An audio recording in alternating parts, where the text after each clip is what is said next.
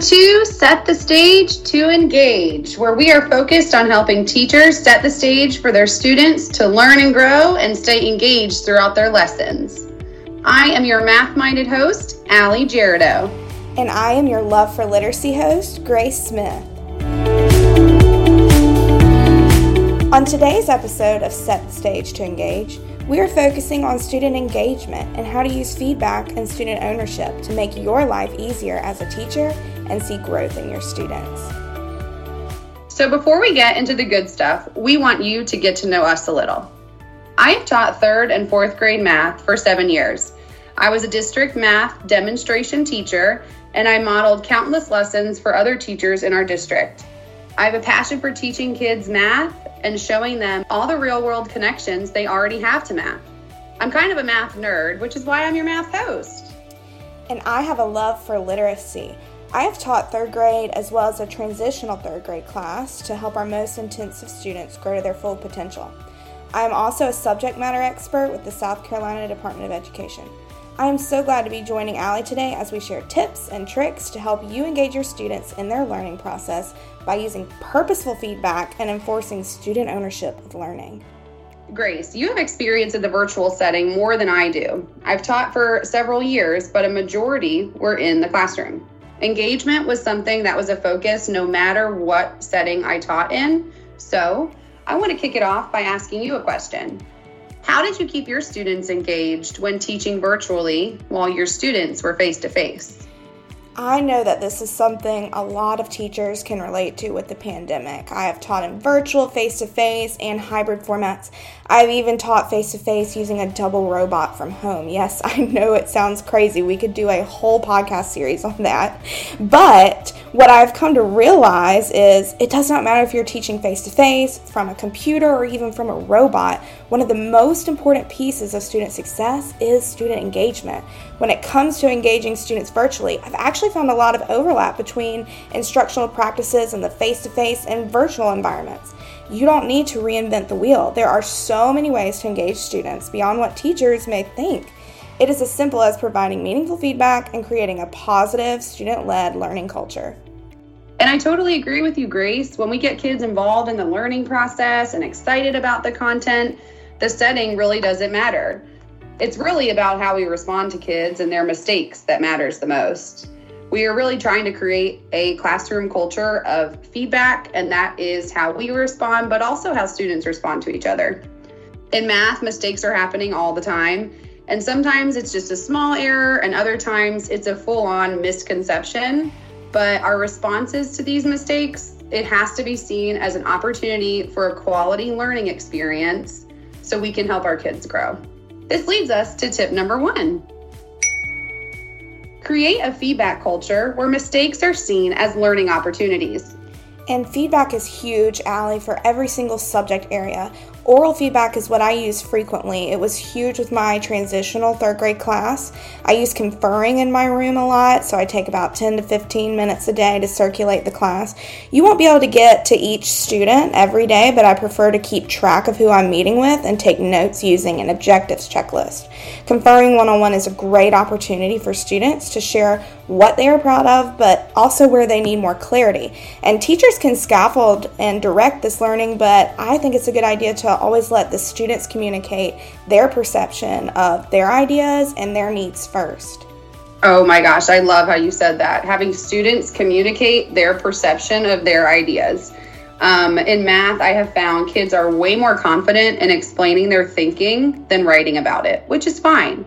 So I just use where they're at and I meet them there with my first goal of the year just being, let's talk about math. Let's get comfortable justifying our reasoning, explaining our strategies, and this kind of feedback, being able to orally explain, they're actually giving me feedback as their teacher, but also helping the other kids in the room listen to how they solved a strategy, and kids can start to learn from each other and not just me, the teacher. Yes, and that is a beautiful thing to see, Allie. Peer-to-peer feedback is crucial. And one way that I do this in my classroom is Turn & Talks to promote a positive feedback culture. And you can call these partners whatever you want. I've heard pair share partners, shoulder partners, or any kind of catchy name that your students will remember. I personally call them chips and queso partners in my room because they know that that's one of my favorite foods. I love that. So it's really easy for them to remember. But with the Turn and Talks, I set those glow and grow expectations. Students will share what they found that was awesome with their partner's writing, but then also share an idea for how they can make it better. So they get ideas from their partner, and I love to see this, especially in writing, and we call this trying out craft moves. For example, a student might see how their partner used onomatopoeia to make their writing more engaging and decide to try out the strategy on their own writing. And this was directed learning from their peer. It wasn't something I directed them to as a teacher. And so it's great to see students bouncing ideas off of each other. I totally agree with that. It's a beautiful thing to see kids bouncing ideas off each other, learning from each other.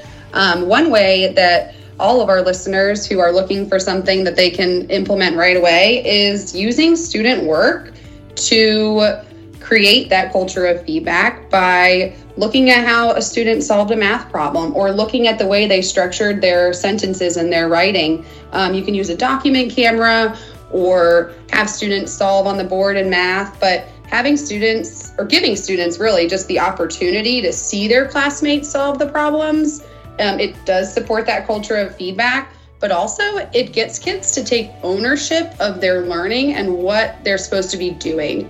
They know that their work would be shown on the document camera or for their peers to see. So I think it gives that motivation for them to do it the correct way, but also try their hardest. Exactly. And I use a document camera in my room every day. Share time is huge in my room, and it's a crucial part of the workshop model, which we're going to discuss more in our podcast. However, peer learning whole group is a great time for students to display their work under their document camera, be proud of it, receive accolades for it, but also receive some feedback from other students and their teacher. I have my students use the sentence frame, I appreciate. So I start with one, and then I choose a couple students to give one as well. I remind them to try to give shout outs for what our learning target for today was. So for example, if we're working on writing impactful leads, I encourage them to give an appreciation based on what that learning focus was. This is a great way to wrap up the lesson as it promotes that student ownership of the learning target. So for not only their own writing, but they're able to evaluate a peer. Student ownership was a huge focus in my classroom too, Grace, and using success criteria and checklists in math and in writing to break down those learning targets kept kids on track and focused for each day, and then bringing them back together at the end of the lesson, not just to close the lesson, but did we reach our learning intention for the day? Did you do what you were supposed to do today to show that you learned this learning target? So that actually leads us into tip number 2. Use success criteria as a checklist in your classroom so students know what they will be learning and where they're going to go next during each lesson. We're setting the stage for students on what they're going to learn and how they're going to show that they have learned it. We give them explicit criteria to follow to know they are successful learning the content. This is true across all content areas. You are right on target with this. Success criteria is essential to set the stage for engagement and success. One way that I do this, Allie, is using student checklists. Rubrics and checklists are huge for teachers. However, student checklists are great for students to be able to evaluate their own learning and progress. These checklists go hand in hand with our learning objectives for the unit. So for example, the Units of Study writing curriculum provides teacher checklists and learning progressions, but it also provides a student copy with student-friendly verbiage. So it gives a checklist point for each objective of the writing unit, and students can rate themselves as yes, almost, or not yet. And students who rate themselves as not yet or almost know they have some editing to do. This is a great checkpoint before turning in a final writing so that students can effectively edit and revise based on what they are graded on. Students can then use this checklist to revise independently, edit with a partner, or ask for feedback and guidance from the teacher. So the possibilities are endless, but it starts with the student and their own evaluation of their progress. And that is what student ownership is all about. It promotes a culture of student accountability for their learning. Such great ideas, Grace. Student checklists keep students on track and supporting that culture of feedback we were talking about earlier. Staying consistent with the checklists and success criteria between subject areas is crucial. We already have to state our learning intentions and our learning targets, whatever you call it, every day. We all have to do that. So it's how we're using those learning intentions and explaining them and breaking them down for students. So it's in terms that they understand, but also they understand exactly what they need to be learning. Something I always tell my kids is, you know what you know and you know what you don't know.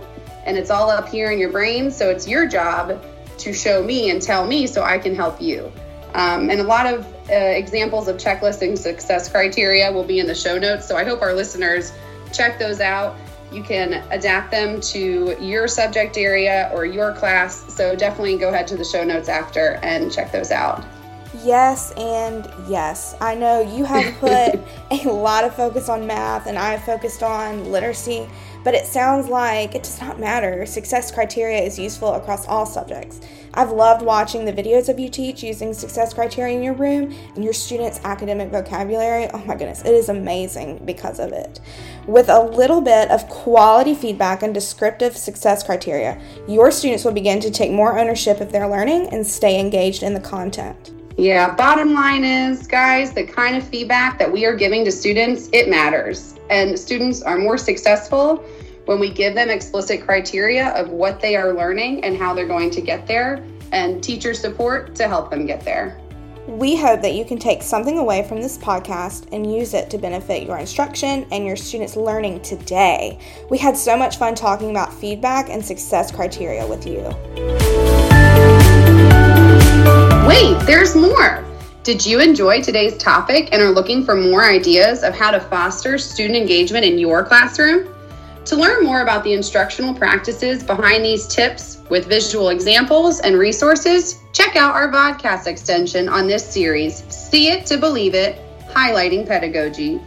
You can check it out on our website at stage2engage.wixsite.com/mysite.